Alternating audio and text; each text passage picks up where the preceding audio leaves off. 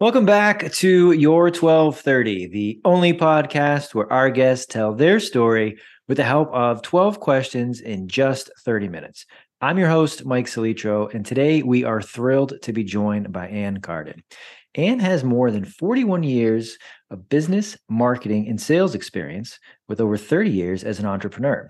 She's built 7 successful businesses. Yes, you've heard that right, 7, selling 5, and is the current owner of 2. Her first business started out a financial hardship after leaving her corporate career and income to stay home and raise her kids. The first business went global before the internet and the technology we have today and was sold years later when she began her next small business. Ann has been coaching consulting for the past 11 years and has worked with several hundred small business owners, consultants, coaches, and professional entrepreneurs in over 50 different types of businesses to further their success. And welcome. We are really excited to talk with you today. Thank you, Mike. It is an honor to be here. And I hear one update in my profile or in my bio. It's been almost 13 years since I've been coaching. Okay. Noted. I'll have to fix that. Thanks for sharing. Of course. It's an honor to be here. Thank you so much. Thank you. And that is a very impressive bio. And 7 businesses is a lot. And still running 2 is still more than most people will do in their professional lifetime. Let's go back to that first business. What was it, and what was it like leaving corporate and kind of facing that kind of uphill battle? Well, I left corporate because I had young kids and I was in retail business management, and the hours were horrendous. Didn't want to raise my kids in daycare or with a babysitter, and so made the decision to leave that and be a stay-at-home mom. But we really struggled financially. We were dependent on my husband's income. We were living in an area where there wasn't much opportunity. And I wanted to be a stay-at-home mom. I really felt I was being called to that. So I started looking for ways to make money. And I started a craft doll business. Again, out of financial hardship, and started selling those, doing my own designs, and that business, it makes it sound like it was overnight. It was not overnight, but it did really blow up. And I was basically running a manufacturing company out of my home. Wow. I was shipping all over the world. I was employing other moms and did that business for 7 years. Also sold a lot of my designs to pattern companies. And so they were selling my dolls. And it was really interesting. My husband just told me yesterday he had gone to some sort of a show over the weekend, and he said, I could swear I saw some of your dolls that somebody had on a table. And I said, are you kidding me? Because I've been out of that business for 20 plus years. I said, well, I'm sure my patterns are probably still out there. So yeah, very interesting. And the hallmark of good work if they have persisted for that amount of time. So well done. And Well, I had no idea about that. Well, I have to ask, you mentioned retail as the background. Did you have any, or what experience did you have in dolls creating, designing, manufacturing, if any? What would that look like? None at all. In fact, when I first started, I had called the little craft store in our local market in town, and I said, "Can I make some things?" Dolls were not on my radar, and I said, "Can I make some little craft things and try to sell them in your shop?" And she said, "Sure." And so I made up a few things and took them in there, but after 2 weeks, they didn't sell. So I said, "What is selling?" And she said, "These rabbit dolls." And I thought, a rabbit doll? I have no idea how to make a rabbit doll. So I went and I looked at all kinds of patterns and just got all types of ideas, and borrowed my mom's sewing machine and went home and created my own. Of course, I didn't want to copy someone else. So I just took, different things that I liked from different designs. And the craft industry at that time, and again, this was, oh gosh, over 30 years ago, it was exploding across the country. So it was a prime time to get into it. But no, I was always creative, but nothing like that had I ever done. So I created my own rabbit doll, and then from there it went into multiple other types, and it was crazy how much that business grew, and my dolls even ended up on the cover of an international magazine. They were Wow. selected, so you couldn't buy the cover. They had to be selected from thousands and thousands of other crafters. So that was quite an honor. And I'll never forget the day I had someone call me from Iceland and wanted me to, and we used, the telephone they had to call. And that was just such a cool thing. And from there, and I was all over the country in different stores, and yeah, so That's a fantastic story and a very exciting beginning, especially knowing this is the first of 7 businesses. So yes. nicely done. You mentioned now 13 years of coaching others, and we'll get to the in between. But in working with businesses today from where you started, what parallels do you draw from those leaving corporate to starting their own thing, or those that might even be dragging their feet? How are you helping them kind of take that first step, and how are you using your past successes in those conversations? Yeah. So when I sold 5 previous businesses. And when I came into the coaching and consulting space, it was completely different. And at first I was doing things locally. So I was running around into people's businesses but then I came online, and that was a whole different thing. And so after investing just literally a fortune, I mean, hundreds of thousands of dollars into really understanding how to build my coaching and consulting business in a way that it could get me to the goals that I had. I realized there were a lot of gaps in the market, and there were a lot of strategies that didn't serve people in the way that I felt they could be served. So what I love to do is help people not go down the path of you need a certification, or you need to invest in some kind of a coaching organization or something. Take what you're already really good at. Take your expertise, your experience, your knowledge, and your skills, and build your business around that. And then all you have to do is learn how to build the business, how to market, how to sell, all the other things that go on with business. But if you have to learn how to do your thing too, and you're not that confident and you've never done it, that can take years to even get off the ground. The other thing I see is a lot of experts, a lot of people that have all this, I call it career collateral. They come from corporate, from a background, and they have this amazing experience, but they fall into, I think I'll sell a membership for $97, or I'll sell a little bitty program for $3,500 or $5,000. And what I have found is they are grossly undervaluing their expertise, and they are selling themselves so short. There's such a need in the market for true experts, and they're putting themselves in the bucket, to me, with people that are not experienced, don't really know what they're doing. And it's because they don't know any different.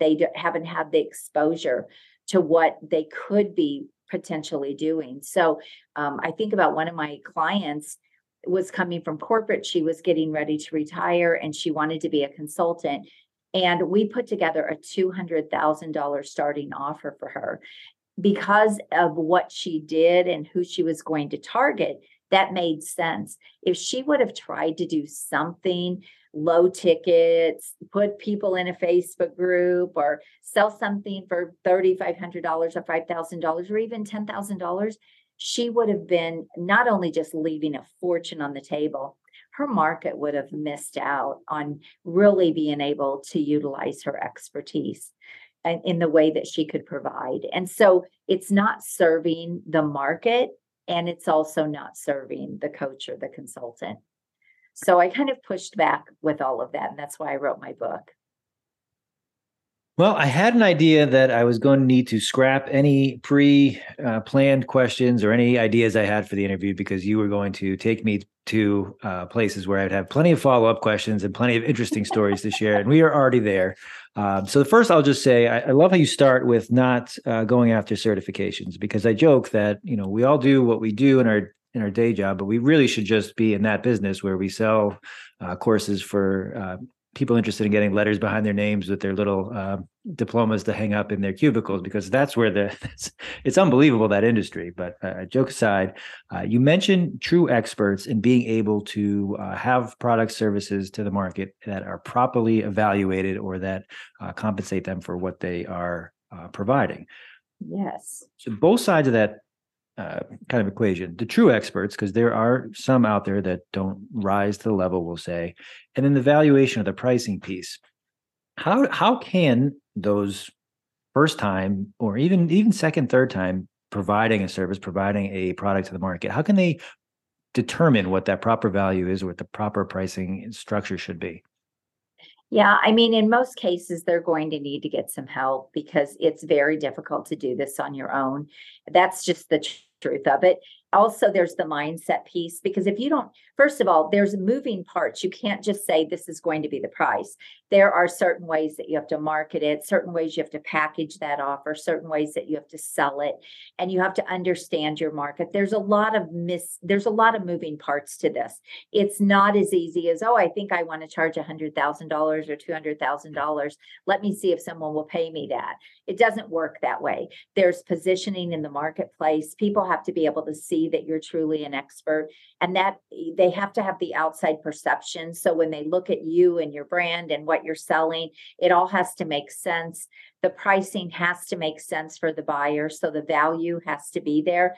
The perceived value has to be there. So when I like to use the example of a Lamborghini versus a cheap used car. If your brand looks and your brand and even your message and how you package your offers, if that looks like the cheap used car, you cannot get Lamborghini prices. You just can't. And so those are the fundamental pieces that have to be in place first. But then you also have to understand what would the market pay for this, and you have to go after a certain type of market to match your pricing. You cannot sell a $200,000 offer to a startup company that has no funding, right? It's not going to happen. And so you have to also really understand who are those premium buyers? How can I establish the high perceived value in my offer? To be able to make my offers a no-brainer. And that is just all part of putting the pieces together. Mike, most people don't really know how to do it. I didn't even really know how to do it. It took me a lot of investing and a lot of people working with a lot of different people to try to figure this out and try to really understand it. Well, now I've helped, hundreds of people do this in their business, but it's not easy. It isn't because here's the thing. People don't understand the value they can bring to the market. They do not understand their own value. And when I'm talking about their own value, I'm talking about experience, knowledge, skills. They don't even understand what that is to someone else because we're so close to it and we're so used to it. Take someone coming from technology, for example. It's easy peasy to them. They think everyone should know how to do what they do. And they don't even look at it as a skill set that's highly, highly valuable to the market. And even if they did understand, well, not everybody can do this, they still wouldn't know in most cases how to package that and present that so that people would really want to be able to purchase that and get their help. And I hope that answers your question, but it is not part of the problem with the industry is there's too much one size fits all, put people in a box, too much cookie cutter. And one of my things is get paid what you deserve. And when I say what you deserve, that is based on the value you're bringing to the market. It's not what I hear all the time. It makes me a bit crazy. Get paid what you're worth. Get paid what you're worth. You're worth way more than anybody could pay you, right? So to me, that's the wrong language. Get paid what your services are worth. Get paid what the value of your expertise is worth. So I like to change that language a bit. That's a great way to reframe it, and that's a wonderful answer as a whole. So thank you very much for walking us through that.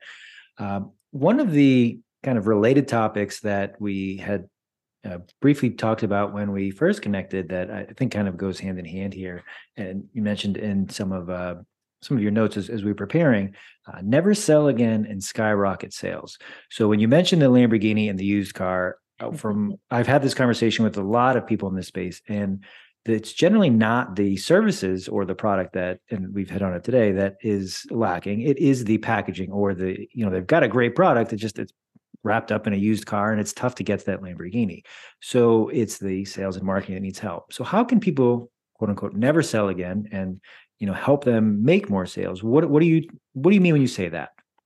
Yeah. So the more that you have built know, like, and trust with the industry that you're targeting with your market, the more established you are online. I mean, I do an exercise with people where they can Google themselves. So I have them pull up an incognito window. I don't know if you know what that means, or if people know what that means, but basically if you pull up a Google, a browser, and there's three little dots at the top, and you can click on those and it pulls up an incognito window. And the reason to search yourself that way is because your computer won't recognize you, because we all look at different things within ourselves, right? We go to our website, we do all the stuff.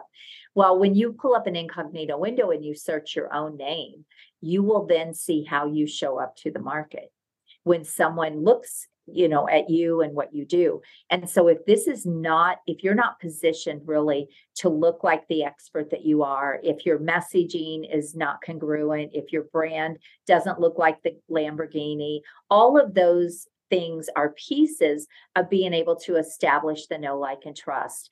And when people can easily see that you have experience, that you have results, client results, there's a lot of things that go into positioning yourself well. But when you do that, it influences buyers. And when you have all the right pieces in place, you're influencing buyers. Mike, when people get on sales calls with me, it is not for me to sell them, it is for them to buy. They want to buy. I don't have to do hard sales with them. I don't have to try to convince them. They've already checked me out. They've already looked at everything. And if I didn't have all of those things out there, and this is what I teach my clients, excuse me, then you have to go into somewhat selling mode, right? Because they don't really know you, and how do they really know if they can trust you? But when you have things positioned well, that's the beauty of online marketing, is we can now do that. Before, you had to find other ways to really establish that expertise and that authority. But when people can see that you truly are great at what you do and you're the expert, they then will book on your calendar to buy.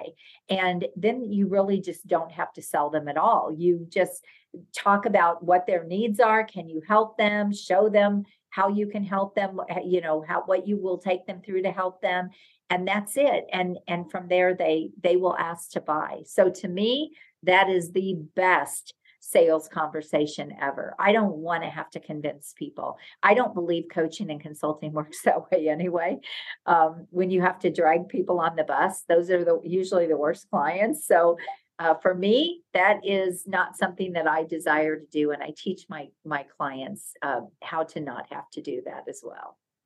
That is such a fascinating answer and a fantastic one from the start. First, start where your potential client journey begins. Look up what they're seeing, because they are going, as you're right, before they get to speak to you, they are looking everywhere, everything that you've posted, they want to see. Where is it? How you're positioning yourself? Would we work well together?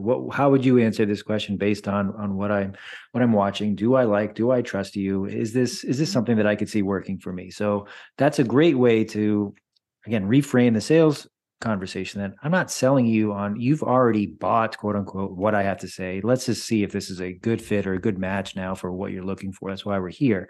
So that's really helpful. And then the way that you talk about positioning is, are you in the right places, and are you presenting what it is that they need? And if so, it'll move forward. So that's a fantastic answer. I'm going to try to go backwards a step, and I will probably fumble on my question here.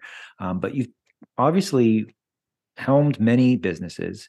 You talked about working locally, working prior to the internet. Now that you're online, and that's where most of your client engagement, client interaction is taking place, what differences do you see kind of technology playing from being more face-to-face at a time to now maybe never even meeting or being in the same room as your clients?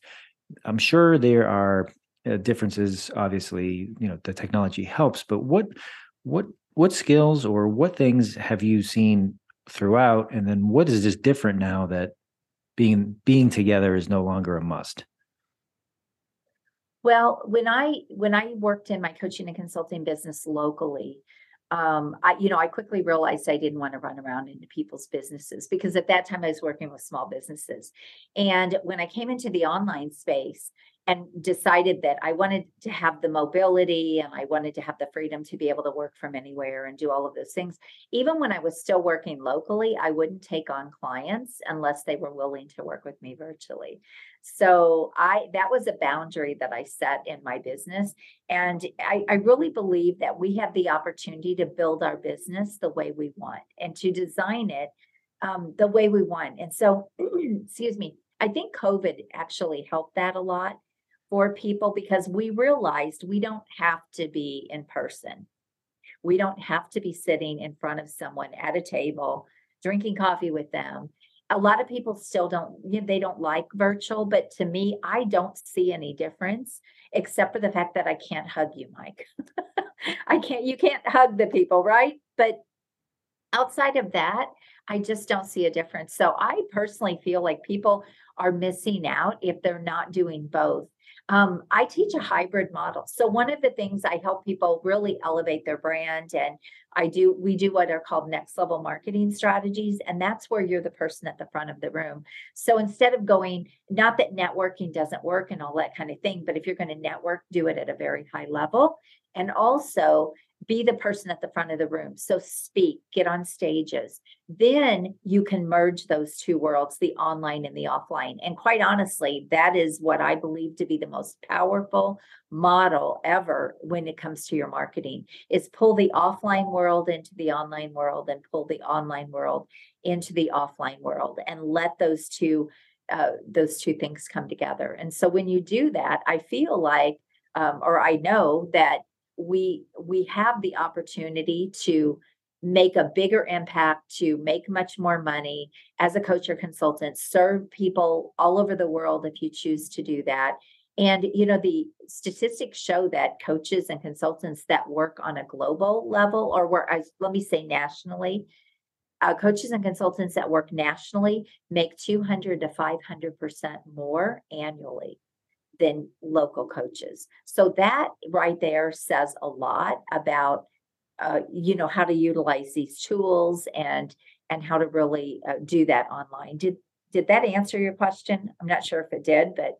Well, seeing how poorly worded the question was, that is a great answer. So yes, thank you for that. And yeah, the points that I take from that are that if you can establish a coaching practice, consulting practice that is set up in a way to rely on virtual, you can not only 2 to 5x what you are bringing in as far as revenue, but you also can reach a much broader audience, and you don't have to rely on being the same place. That there are more important things is part of that engagement. You can have the 99% of what was being done in the same room can be done virtually. And the second piece of that I think you mentioned is that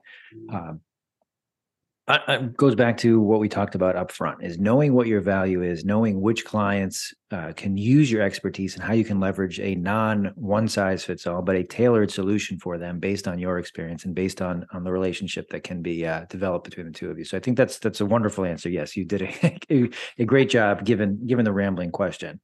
Well, and I started to say too, I think COVID helped that a lot because now people are used to being virtual. When I first did it, it was a little trickier to get business owners to want to coach with me virtually. But, now I think that's really been opened up. And even from a corporate standpoint, a lot of corporate training now and corporate coaching is done online. So I think it's been a good thing from that standpoint. I think the other thing is, people are busy and we waste so much time traveling back and forth to coffee meetings I used to network all the time. That's how I built a lot of my businesses. When I look at all the time that I spent running back and forth and meeting with people and going to networking events, I was part of a networking group, and it would be a half a day because I was an hour away, but it was the closest one to me. And so when you look at all of that, look how much more productive we can be by leveraging our time. We don't need to burn it up.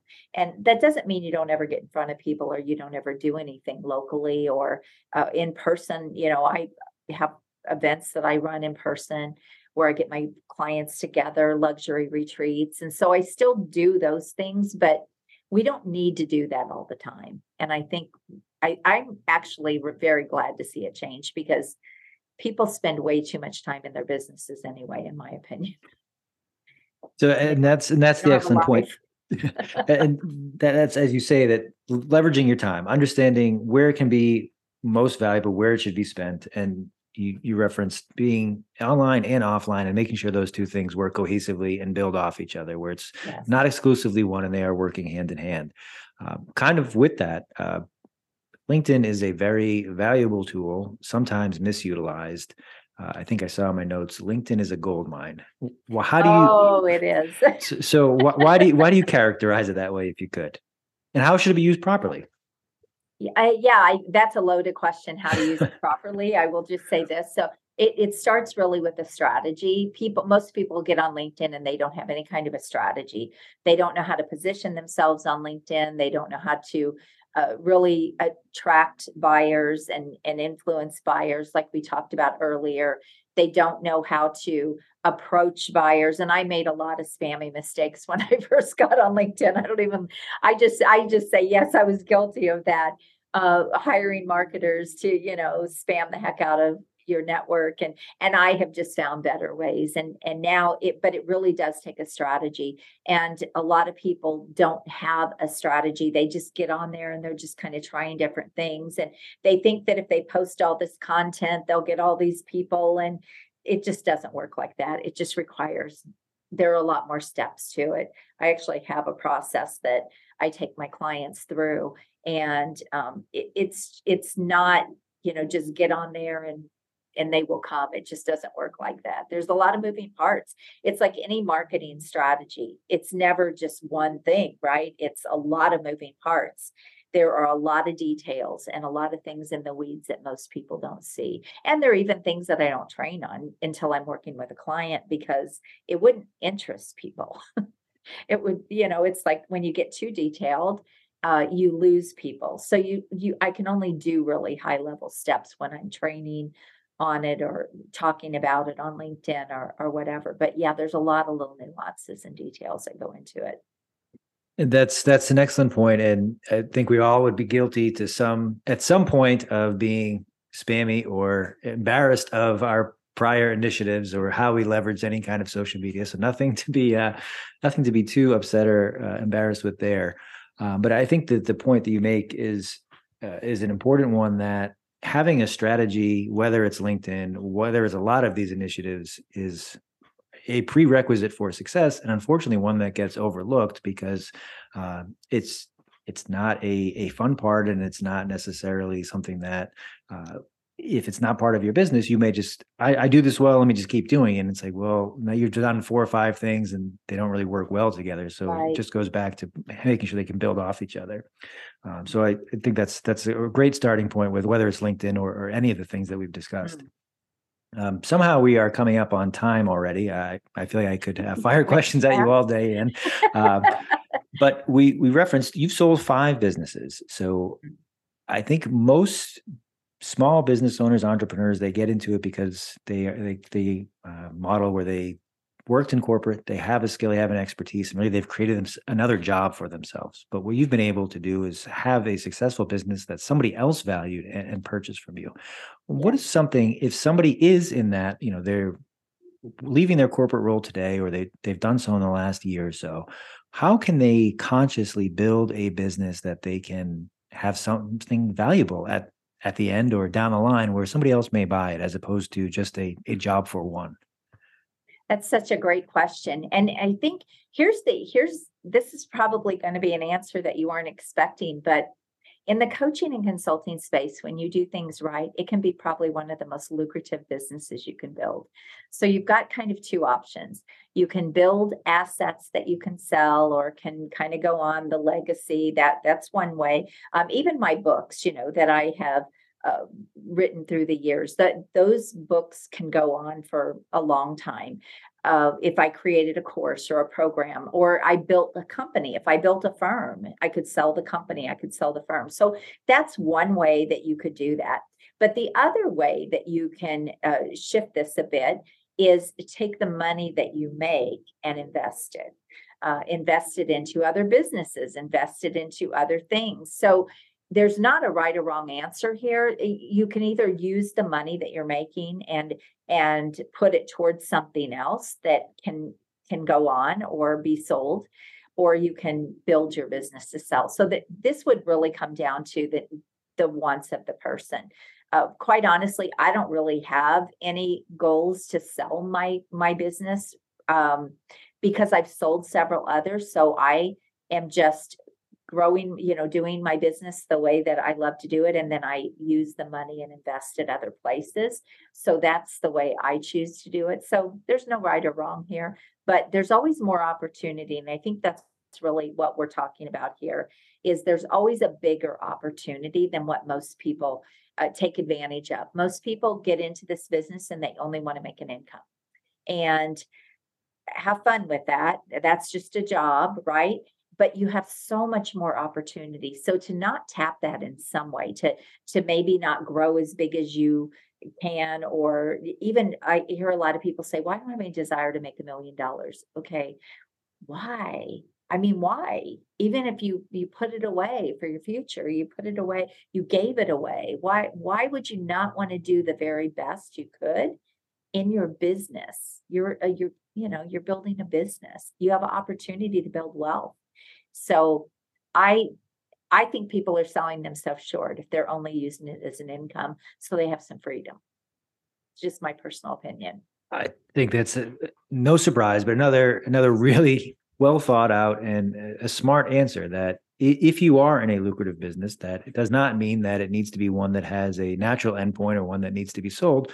If their proceeds can be reinvested in another tool or within the business or in another way. So I think the main takeaway from our conversation today, there is no one size fits all in most cases, and same with running a business like this.